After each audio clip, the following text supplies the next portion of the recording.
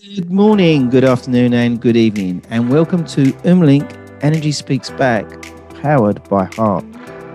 My name is Paul Webb. I'm the founder of B2B Energy, and I'm your host. Weekly, I present to you experts from around the world, and today I'm in Trinidad. Our purpose, as always, is to provide a good understanding of energy management knowledge from around the world, which is available today for us to deliver savings that impact on our planet.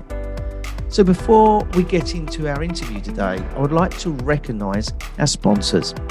They are Umlink, who are taking the confusion out of energy management, Clean Energy Revolution for their knowledge and networking in the renewable world, B2B Energy for their 11-week energy program, and driving down organisation's third largest expense, Hark Systems, renowned for their energy software, Alexis Energy for their power management initiatives, led by Vision for their LED and control systems, Simewatts for their electronics and EV transition program, Carbon Black Global for their waste to energy initiatives, and lastly, our certificate partners, Ester Energy. Welcome to episode 69 of Umlink Energy Speaks Back, powered by Hark. My special guest today is a published, highly capable and motivated petroleum expert with the passion to drive and introduce renewable energy and energy management into his country. So without any further ado, I give you Adrian Thomas. Adrian, good morning to you. And it's obviously good afternoon from us in the UK. So how are you today? Morning, Paul. Morning. I'm pretty good. In a good mood today. I think I tend to really enjoy Christmas with family and friends. And I've been able to see my sister from the States, who I haven't seen in 2 years. And it's been, it's allowed me to take some time off and to just take the edge off of my usual hustle and bustle daily life. Brilliant. And I can see the sun looks like it's trying to come through them curtains. Is that right? Is it hot today? Yeah. It is hot. The one thing I don't miss too much about the UK is the weather. In particular, where I was in Newcastle, the people were nice to me, but at some point I liked seeing the sun. And you mentioned Newcastle. That is probably the coldest place in the UK to live. And someone from Trinidad, that I'm sure you got some stories there, haven't you? Yeah. One of the funniest stories, I think, the first 2 weeks I was there, there's like a orientation type thing. There are events for new people coming on the program or in the campus. So I was doing a master's there, and these people come around to the dorm rooms, and we have events. And one of the events was, they're like, "Hi, Adrian," and these really bubbly undergrads, and they're like, "We're going to the beach. This is the beach in Newcastle." And they're like, "You want to come?" And I said, "No way." And they're like, "Why?" I said, "I'm from the Caribbean." All right. There's no comparison. There's no way that's better than what I've seen. But I eventually went to the beach in Aberdeen, and that was cold. It was just ridiculously cold. Not the same sentence that you would have, no? No. Eventually you warm up, but that was just cold, man. That Aberdeen beach was just freezing. I didn't enjoy it at all. All right. But being a Caribbean person, though, the beaches are something that we pride ourselves in. Yeah. And how long was you in the UK for? A little more than a year. I did my master's in Newcastle. Right. So, Adrian, we've met on LinkedIn, and we've been sort of having a chat about what we both do in the energy sphere in both our countries. So tell us some background about yourself and what you're doing in your country. Well, I consider myself working to become an energy specialist. I read somewhere that you always strive to be a specialist, and it's a continuous process. You don't ever really get there. But for me, I'm always into energy. And at a young age, I was lucky that I knew what I wanted to do. I was always into earth sciences.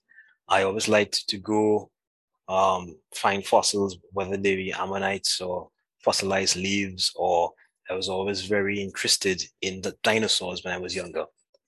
For some reason, that always fascinated me. And I always liked geology and geography. And that led me to do those same things at school. And I excelled in it because I liked it. And that's something key that I think some of us don't get the opportunity to. So I was very lucky to do what I like. And that led me to do an undergrad in petroleum in geology. And from that experience, I was able to understand the energy industry. I was able to understand why we have oil and gas and why we need to move away from it, but some of the challenges that arise when we actually have to transition. The transition is not easy. I think some people think that it can be done quickly.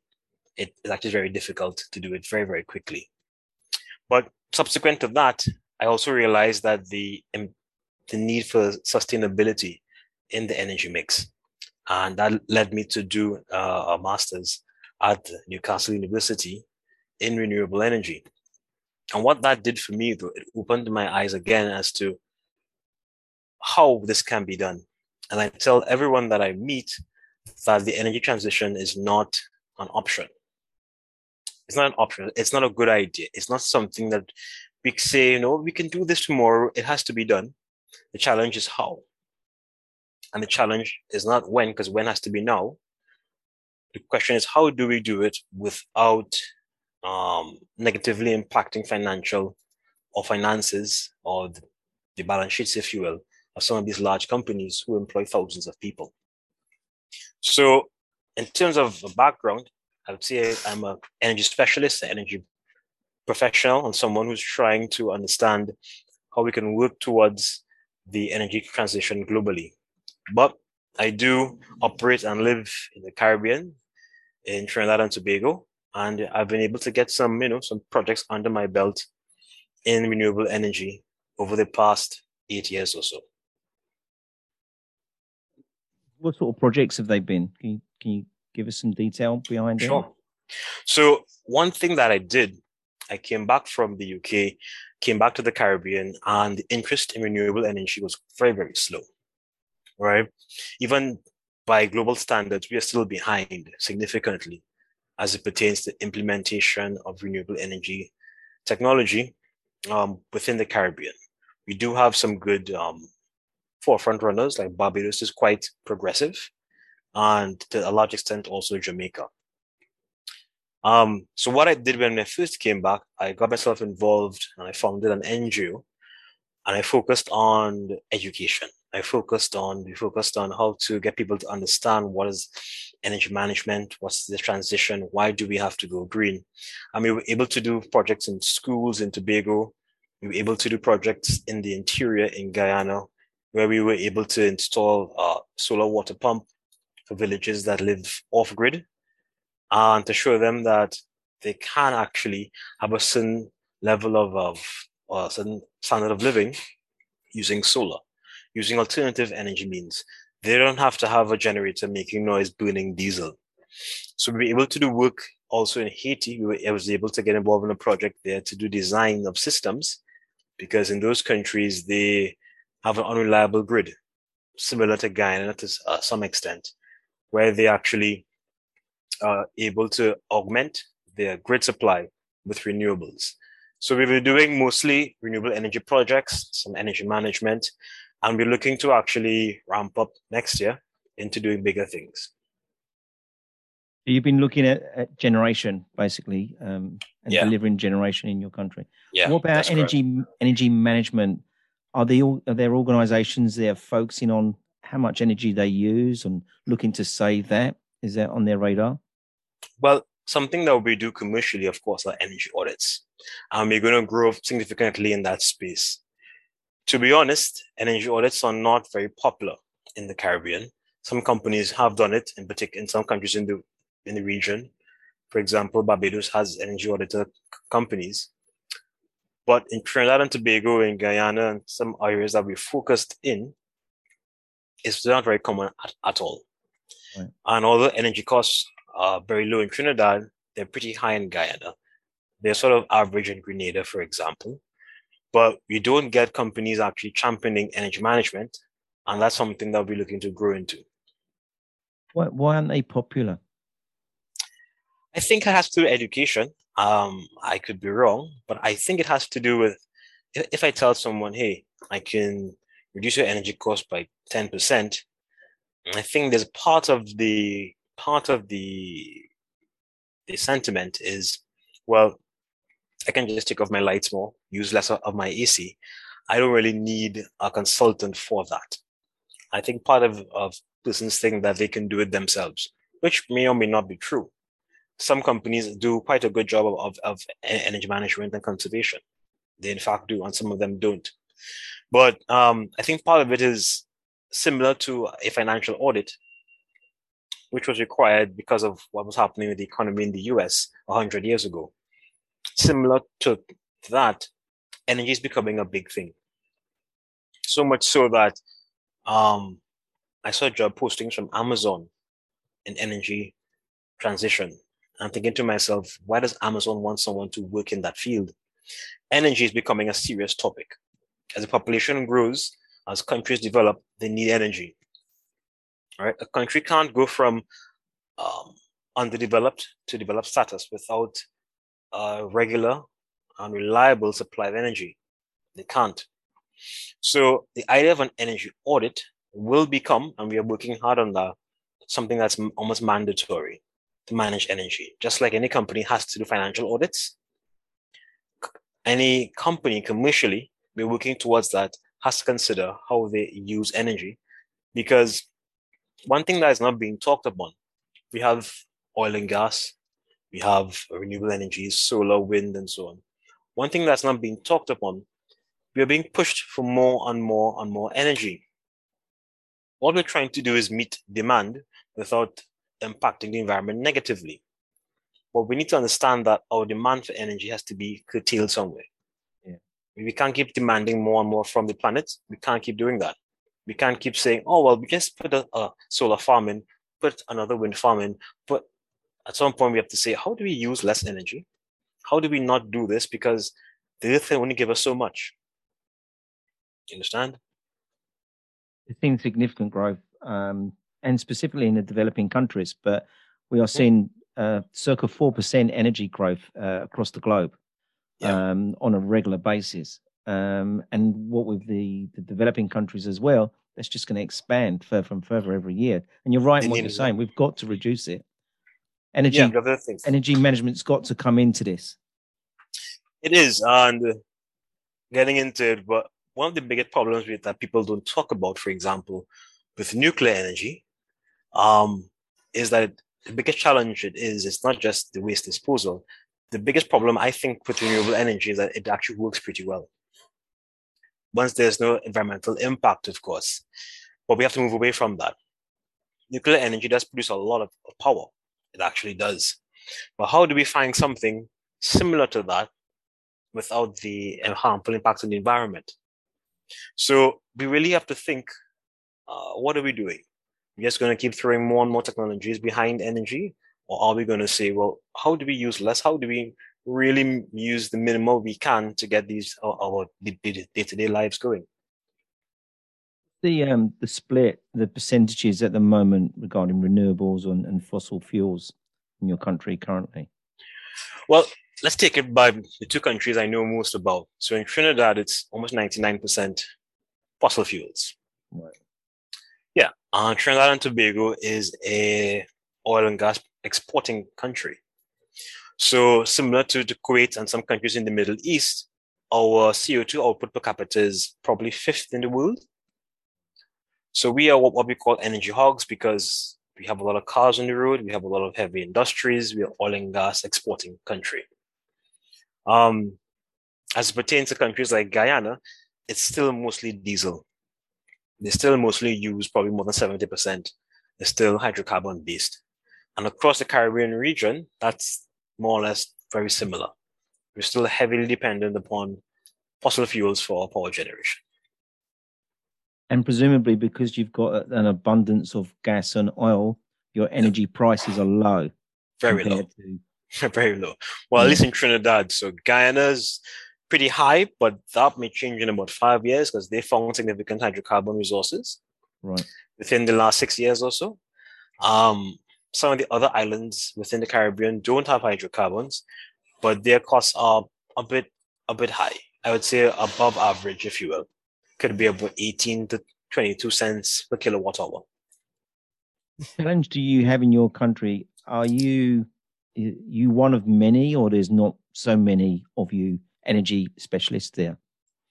There are not many, but it's growing. I would say within the last 2 years, I've seen an uptick in people talking about renewables and more so energy management. So I would say when I did my funny story, when I did my master's, well, one of someone I knew, I wouldn't say he's a mentor, he's a little older than I am. He worked at BP and he's telling me, why are you doing that? Renewable energy will only have a ceiling. It will never replace oil and gas. There's no point for you to leave the industry or do something else. In 2020, he was let go, and he's now actually unemployed since last year. So part of it is to understand trends, and any entrepreneur, and he needs to have that gift of seeing what is, but also seeing what will be in the next 5 to 10 years. And I knew that renewable energy will have to have a bigger share of the pie within 10 years' time, within 5 years' time. And that's why I did it. So these are the things that are important that you're able to understand where the economy is going and where the opportunities are there as an entrepreneur. What are there many big commercial businesses in your country that should be looking at this that are global, maybe? Hmm. Well, in terms of renewable energy, then a lot of there are a couple of small companies, nothing massive. And that's because, so for example, in Trinidad, grid tied solar is not allowed. It's not legally allowed as yet for you to grid tie your solar system to the grid. Right. And that legislation has been talked about for about 8 years with very small, I would say, jumps, if you will, in it being enacted. So we do have legally, we still have huge boundaries in actually uptaking solar or even uptaking any other forms of renewable energy. So So we have go back on that a second. So you can have solar on your roof, but you can't connect it back into the grid. Is that what you're you saying? can't. So you can only do off-grid solar if Right. you wish. Right. No grid tied solar is allowed. You can apply for it, but that can be a lengthy process, and most Yeah. times the answer is no. And is that because of restrictions on the grid, sort of infrastructure problems, or is that what they tell you? I think it's a matter of both, right? Yeah. I think we do have a situation where we have a fair amount of generation already from our gas powered systems, natural gas powered systems. We don't have an energy shortage in Trinidad, Yeah. where we have an energy surplus. Excess power on the grid, it may not be attractive for the local utility. But I do believe that they will do it. It's a matter of when. It could be next 2 years, next 3 years. That's one of the reasons why I focused heavily in Guyana for my actual company and for growing that business, because there was no real demand or support for the business in Trinidad. And you've got staff there, haven't you, that you're developing? Yes, so we're developing staff. We have guys, about 8 guys who are with us. We've partnered with to do renewables and as well as energy management.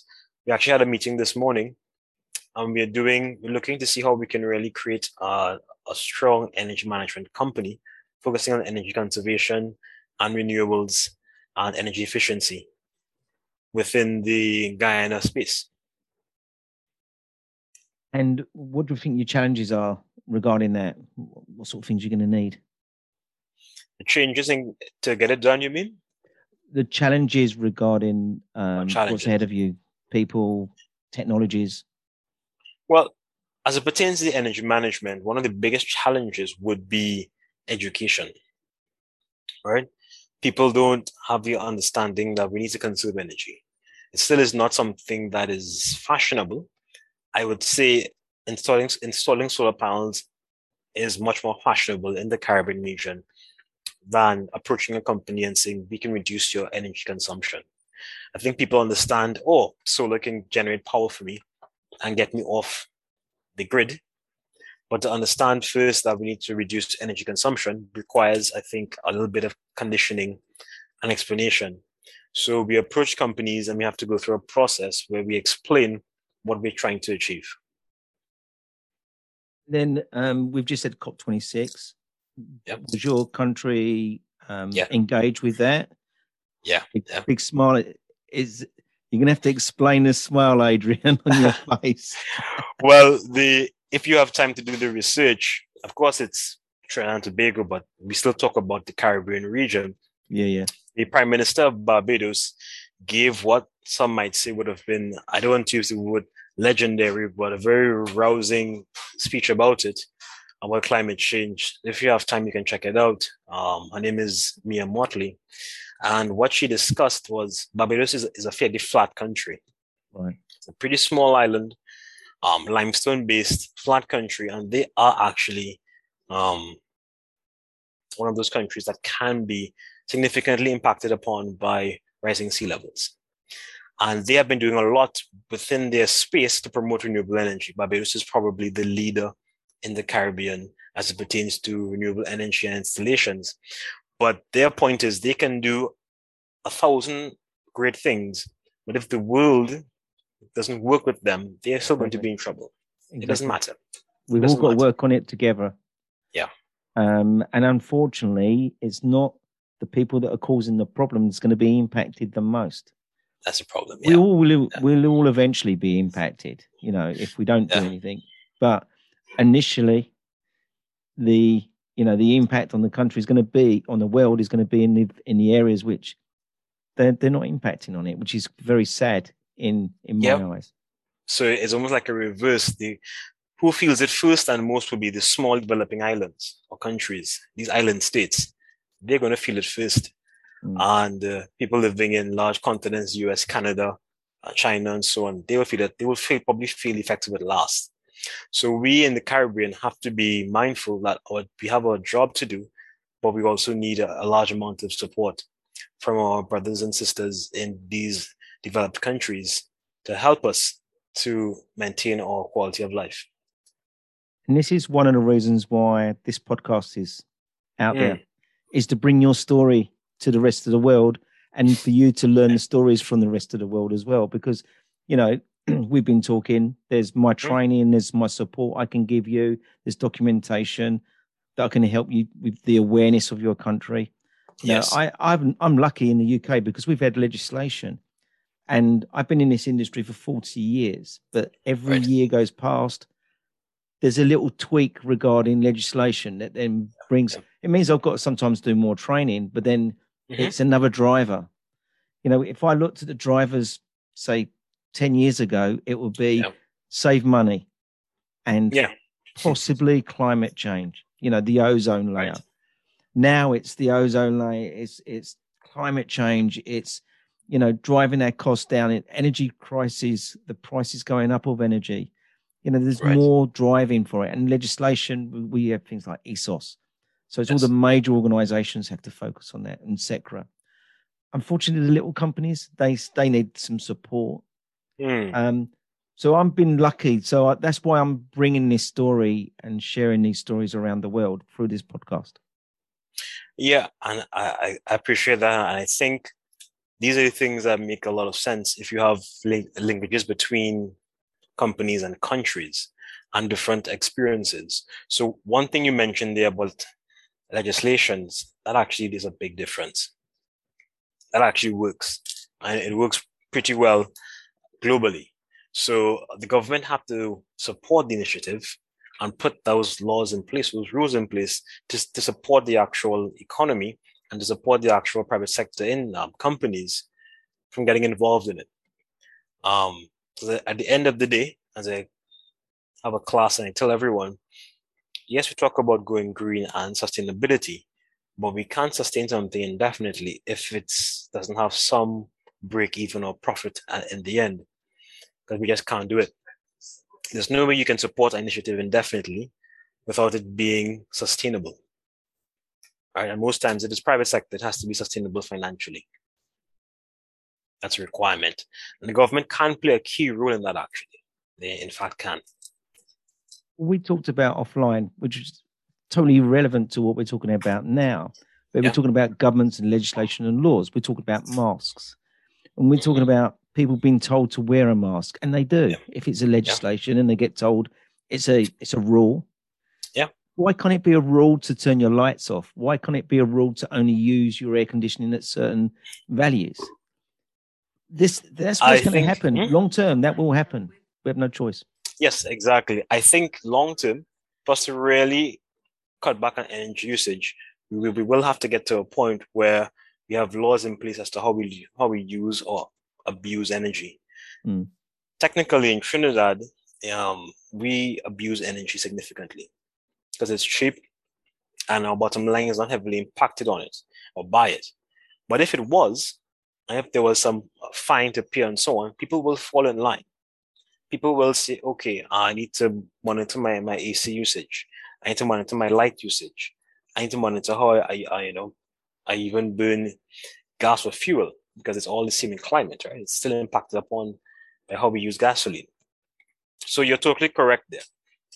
Mandates, or I shouldn't say mandates, but legislation that promotes energy management, that promotes green living and green lifestyle, is in fact critical to the growth of the actual sector within the Caribbean region. So, Adrian, we've had a rehearsal on this because we had problems with the noise and broadband. So you know where we are in the point of my podcast at the moment is I like to put my guest on the spot, and you've been on the spot ever since we started, obviously.